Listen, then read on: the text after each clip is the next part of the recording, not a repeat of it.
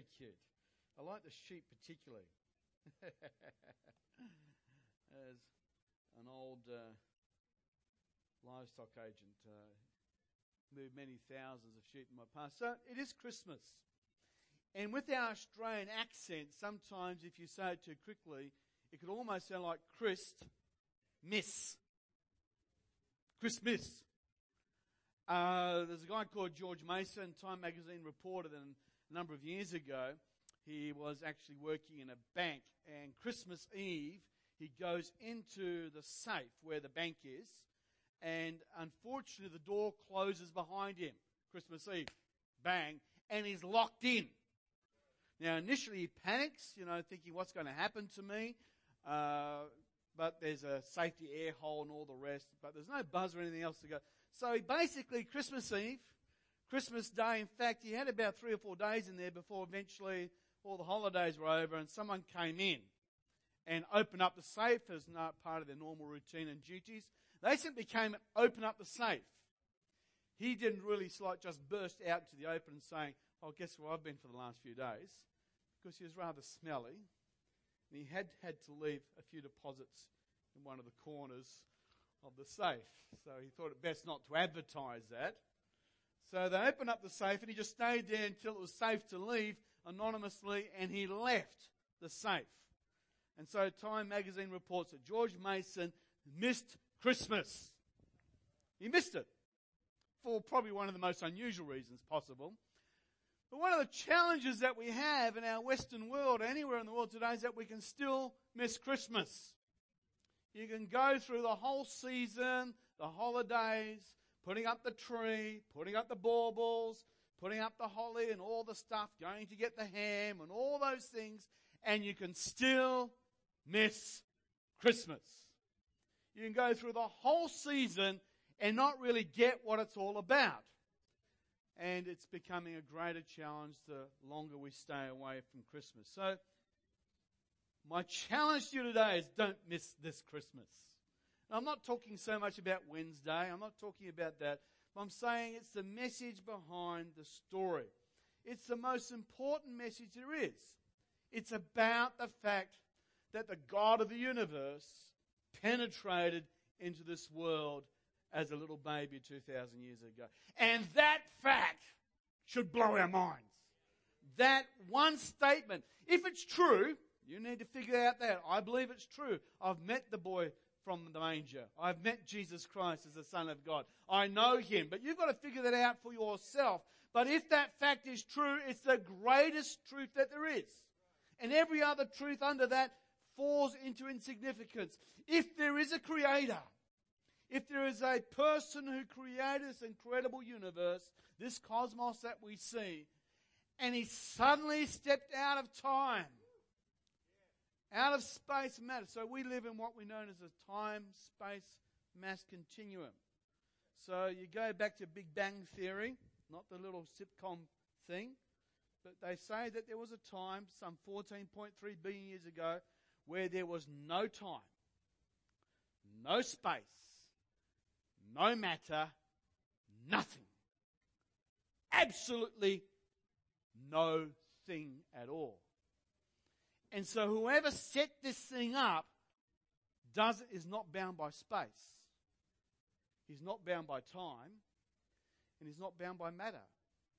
And he's personable because only persons create things of beauty and of design. Machines don't do that. And he's got a purpose.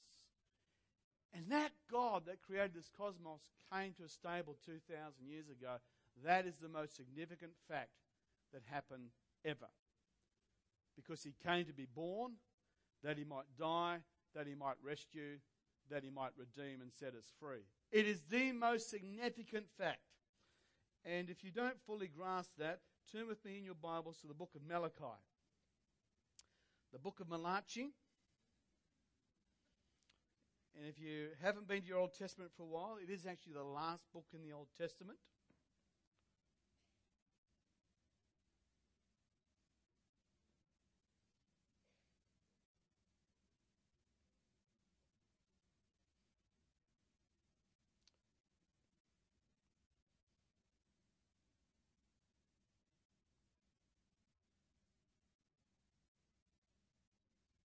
Someone got a manual Bible? Thank you.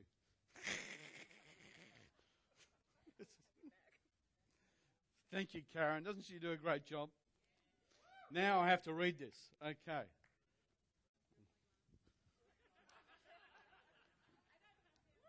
This is very unprofessional. Oh, you look so big. Okay, this is the book of Malachi. Surely the day is coming, verse 1, and it will burn like a furnace. All the arrogant and every evildoer will be stubble. That day is coming, and it will set them on fire, says the Lord Almighty. Not a root or a branch will be left to them. But you who revere my name, the Son of Righteousness, will rise with healing in its wings. And you will go out and leap like calves released from the store. Then you will trample down the wicked, and there will be ashes under the soles of your feet on that day when I do these things, says the Lord Almighty.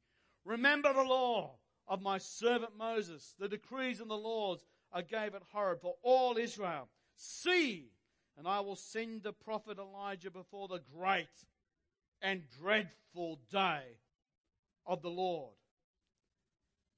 And he will turn the hearts of the fathers to the children and the hearts of the children to their fathers, or else I will come and strike the land with a curse. And without Christmas, that's where it stops.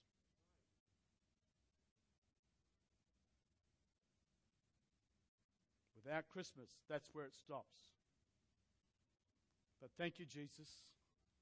We can actually turn the page in this Bible and read the next line. This is the story of Jesus Christ, the son of Abraham, the son of David, the Messiah. Hallelujah. Christmas changes everything. There's no words of comfort. There's no hope of resurrection. There's no joy. There's no justice. There's no education. There's no freedom from slavery. There's no RSPCA. There are no hospitals. All the things that we take for granted because of Christmas finishes with, I will strike the land with a curse. Thank God that Jesus came. Thank God that we have our Christmas. So it's incredibly vital, it's incredibly important that we understand that Christmas changes everything. So what? Well, the gospel is old language for saying good news. Sadly, the church sometimes has been a purveyor of bad news. But what Jesus came to do was to give us good news. And good news is that God has mounted a rescue mission to redeem us, to take us back to live with Him forever and ever. It's really good news. It's the gift of God. John's Gospel says, what was in the beginning has come, has been made flesh amongst them, and we have beheld His glory. And as many who has received Him, He gave them the right to become the children of God. Now, I don't know what your personal morality is on regifting. Anybody admit to regifting here? Do it, man. Okay. Regifting. Now, in our particular family, we've had a situation where some of our members now find it just so difficult to actually find the right gift that they buy a gift card. So, the thought that counts, well, there's not much thought in that, but, money's always good. So now what we do for some of our family exchanges now, because there's not a lot, we just exchange gift cards. But we're almost getting to the stage where I give you the gift card and they give it back to me and everybody's happy. Have you been one of those families where, you got one of those gifts where the only thing you could say as you opened it and said, I really didn't deserve this. I've worked out that my wife does not like kitchen appliances. For years I bought a kitchen appliance and thought I was buying labour-saving devices. And in the cupboards we have all these things. I think they're beginning to breed and actually work out their own. We've got blenders that are turning. Oh, it's just crazy, isn't it? I am. It almost killed me. So, regifting. But part of the whole deal of getting a gift is you actually have to receive it. You actually have to embrace it. You've actually got to take it on and do it. My mum made me a jumper some years ago, and I thought it was quite nice. She said, Mike, you're a bit of a Christian guy, you like that sort of stuff, so I got her to make me a jumper that had a very fluo green cross on it, on a black background with the letters, "The truth is in here." You remember the X-Files? You know, they had the X that way, and the truth is out there. So I thought this would be very clever. Truth is in here. She made it for me. I'm very grateful for her. But I think I've worn it once. You get strange looks. You know, but I'll get beaten up. But in order to actually use a gift, you actually have to receive it. There's been a very funny set of advertisements. I know none of you watch TV here, but I've liked the set of advertisements where I think they're selling yogurt. And so there's this little kid coming out, and she's done that little picture. Parents, I am sure if you've got young kids, you've got these masterpieces posted all over your fridge. Little stick figures and sons, and there's this little kid coming out to Dad saying, "How do you like my little picture, Dad?" And he's just eating some of this yogurt. And he goes, and the poor kid freaks out, you know. I've done my best. She's into tears. The wife comes in so understanding. "What's your problem?" But in order to receive a gift, you actually have to receive a gift. So Christmas is about God's greatest gift that He can possibly give to human beings. The gift came wrapped in flesh. His name was Jesus Christ. And whilst our modern ears don't like to think about it, but we were alienated from God. We were rebels. We did not want to submit to God's regime, to God's kingdom, to God's ways. We wanted to do our own thing. And so we're rebels. It puts us outside of the love of God. God wants to fix that. He bridged the gap. He came to us. It's not that we've got to climb the mountain to find God. God came down from the mountain to find us. And He has this great gift in His Son, Jesus. But for it to do us any benefit at all, we actually have to receive the gift. We actually have to say yes to God. I understand what it's all about, that I've failed, that I've messed up, and I will one day have to answer to an angry God. But He has made a way out. He's developed a plan. He wants to set me free. He wants to rescue me. He wants to buy me back from cash converters and redeem me back into the family home. But I have to receive the gift. So it's so important that we actually say yes to Christmas, to the Christ child, and allow Him to come back into our life. And we do that because once you take Jesus into your life, all your problems disappear. Did I say that? Well, can I rewind? Can everybody get out your finger and push the rewind button? Now, the reason why you accept Jesus Christ is that He radically transforms you from the life within. And you get to experience an abundant life no matter what happens. No matter where the good comes, where the bad comes, you suddenly discover that you've got a dynamo, an energy, an ability to face life as someone who's a victor and not a victim. Someone who's not a mess but's got a message. Someone's not been tested but has a testimony. You suddenly have the ability to live God now and to live with God forever and ever and ever. Life changes for you. Once I was blind, now I see. It's so important. One day death will come. I know that's not a very cheery Christmas thought. I was listening to a talk by a psychologist the other day on TED.com, TED Talks. And he made this fascinating study over 40 different groups and longitudinal study. And he says that our biggest fear in life is actually the fear of death. The fact that we don't actually not conscious of that all the time shows how well we've insulated ourselves by the stuff that we do and the way that we do life. We've insulated ourselves from the biggest fear of our lives, which is death. And he calls it a psychological bias. We just filter it out over and over again. It's not going to happen to me. It's not going to happen to me. It's not going to happen today. We filter it away. And he says the result of that is that when we then are confronted with the reality of death, we actually will make the dumbest decisions of our life. Because we're so wide into denial, when it gets to death, we will then adopt the most crazy, stupid, irrational ideas about death. And you only have to talk to a funeral director who's doing that all the time today. You'll find out the wacky stuff that people are now doing. Someone's died and they want to play music like I'm on the highway to hell.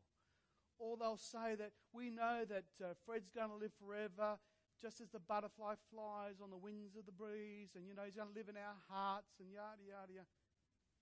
We believe the most insane things when we get there because we've put it off and put it off, and we don't want to think about it. Friends, Jesus came to rescue us from death. He is actually the answer. I have been with Christians when they've died, and I tell you, it's a holy, sacred moment to be with someone who knows Jesus when they're going to eternity. There's joy and peace and celebration in the room. Yes, a few tears, but it's a wonderful thing. I can see why the psalmist says, precious is those who die in the sight of the Lord. I can understand that. And I've been with people who don't know their God at their death. And I've heard them screaming as they go. Don't let them take me. Don't let them take me. I don't know what they're talking to. It is actually going to be the biggest thing one day that we will all face. And Christmas is the good news. You don't have to die and not know what happens. You can live. You can live in Jesus. You can live now. You can live forever. He wants that to happen for you. He wants that to happen for you.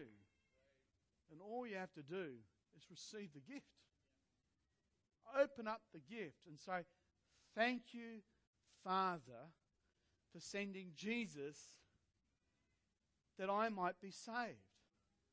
And if you believe in that message, the Bible says in Romans chapter 10, that if you believe that Jesus is Lord and confess with your mouth that God raised him from the dead, so you actually got to do something about it, then you will be saved. Full stop. You will be saved. So important then that we don't miss Christmas. You could have the best ham. You could have the best glazed ginger, the best chocolates. You could have cranberry. You could get that present that you've been wanting for years and find it bores you in about 10 minutes. Or you can actually get Christmas and find the Christ that's in Christmas.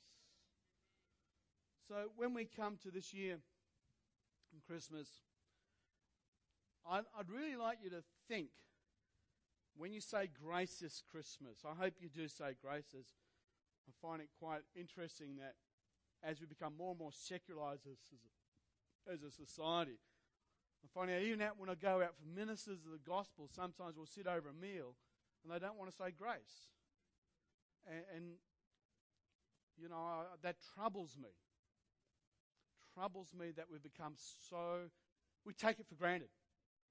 We take food for granted. We take life for granted. We take everything that we've got for granted. They did another study recently where they tried to find out whether money makes you mean. And so they got a Monopoly game. Remember Monopoly? My family used to play it, but we had a bad incident once. We've never played it since, have we, Tristan? I've been forgiven of that sin. Anyway, did you know Monopoly can fly?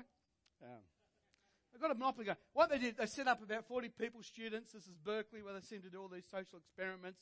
And what they do is they give one guy double the money and double the dice throws. And they play a normal game of Monopoly. And they observe what happens.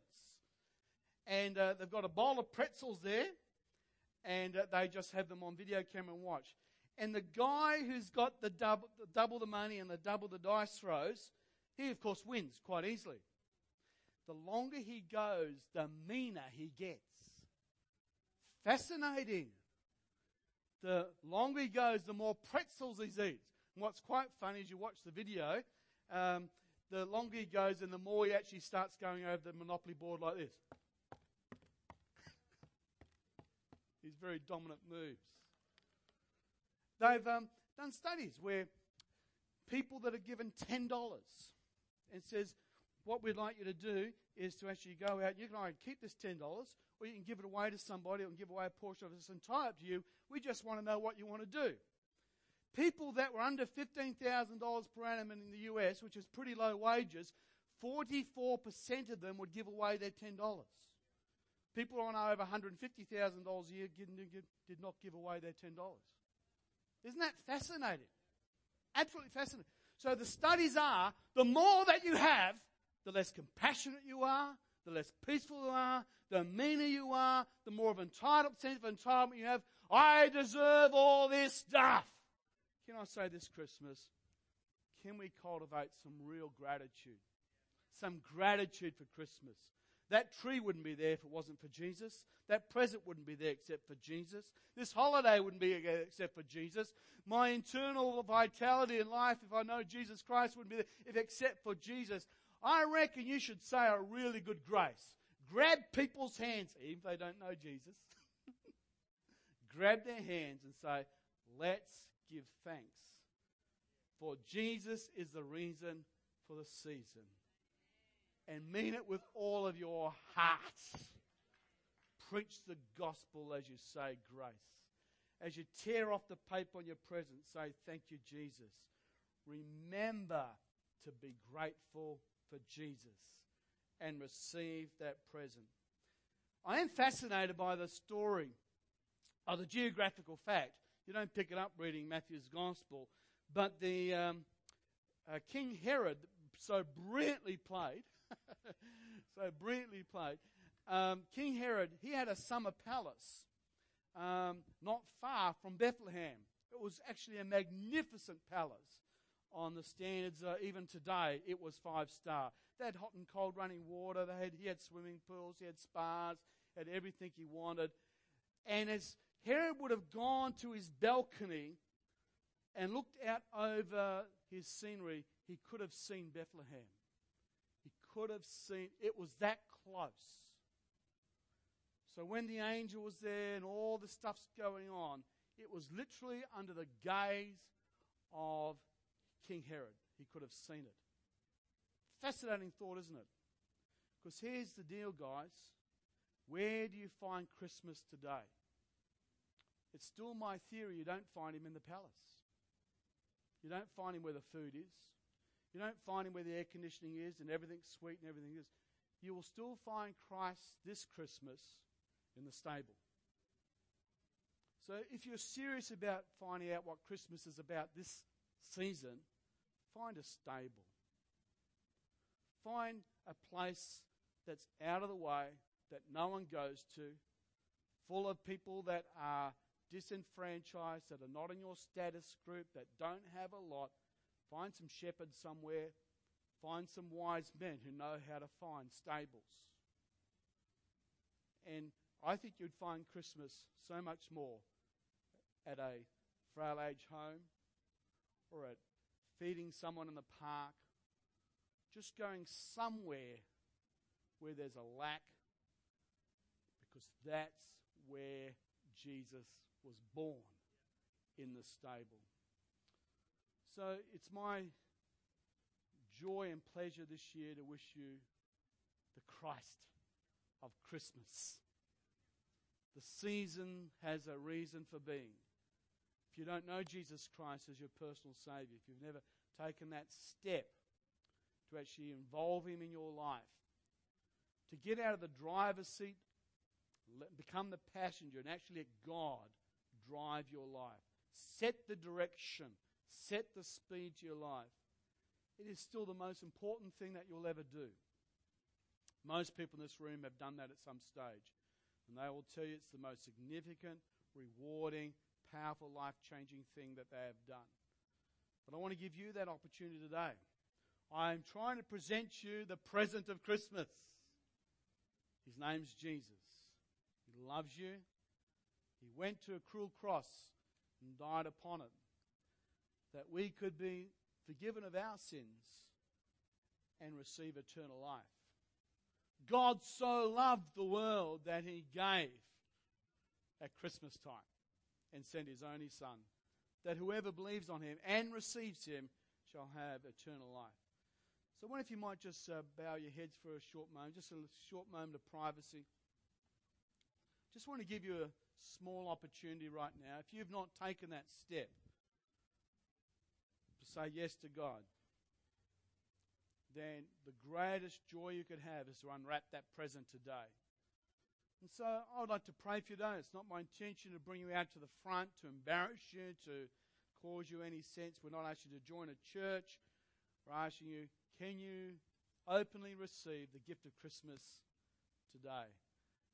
Can you receive Jesus Christ? And if you'd like to, and God's talking to you, the Holy Spirit's beginning to move upon you, and I'm just going to ask you to quickly slip up your hand. Let me see it. And you can put it down again. God bless you. Young man here has put up his hand. God bless you. Is there someone else who might join this young man? We're just going to pray. Ask God to do a great miracle in this person's life. Angels are getting happy. They're about to have a party. Someone's coming home. Just going to look over the congregation again. Over to my right, is there someone? Middle section. Someone else. Over on my left. God bless you. I wonder if you might stand with me. We're going to pray.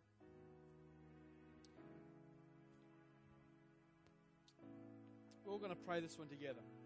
It's going to help our brother. Thank you, Jesus. Dear Father, I come to you in the name of Jesus. I'm sorry for the wrong things I've done, wrong things I've thought. I'm sorry that I've hurt you, I've hurt others, and I've hurt myself. So I give up, Lord. I invite you to come into my life and change me from within. I believe in you, that you are my Lord and you are my Savior. And I will serve you to the best of my ability in the name of Jesus. I thank you that I'm now in God's forever family. Amen. Amen. Praise the Lord.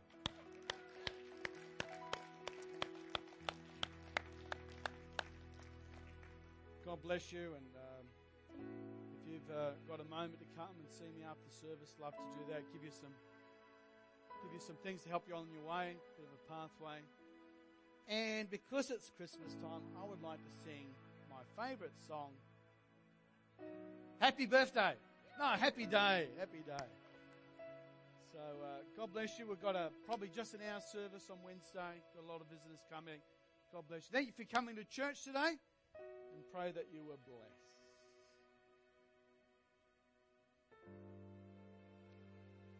Can we sing this one like we mean it?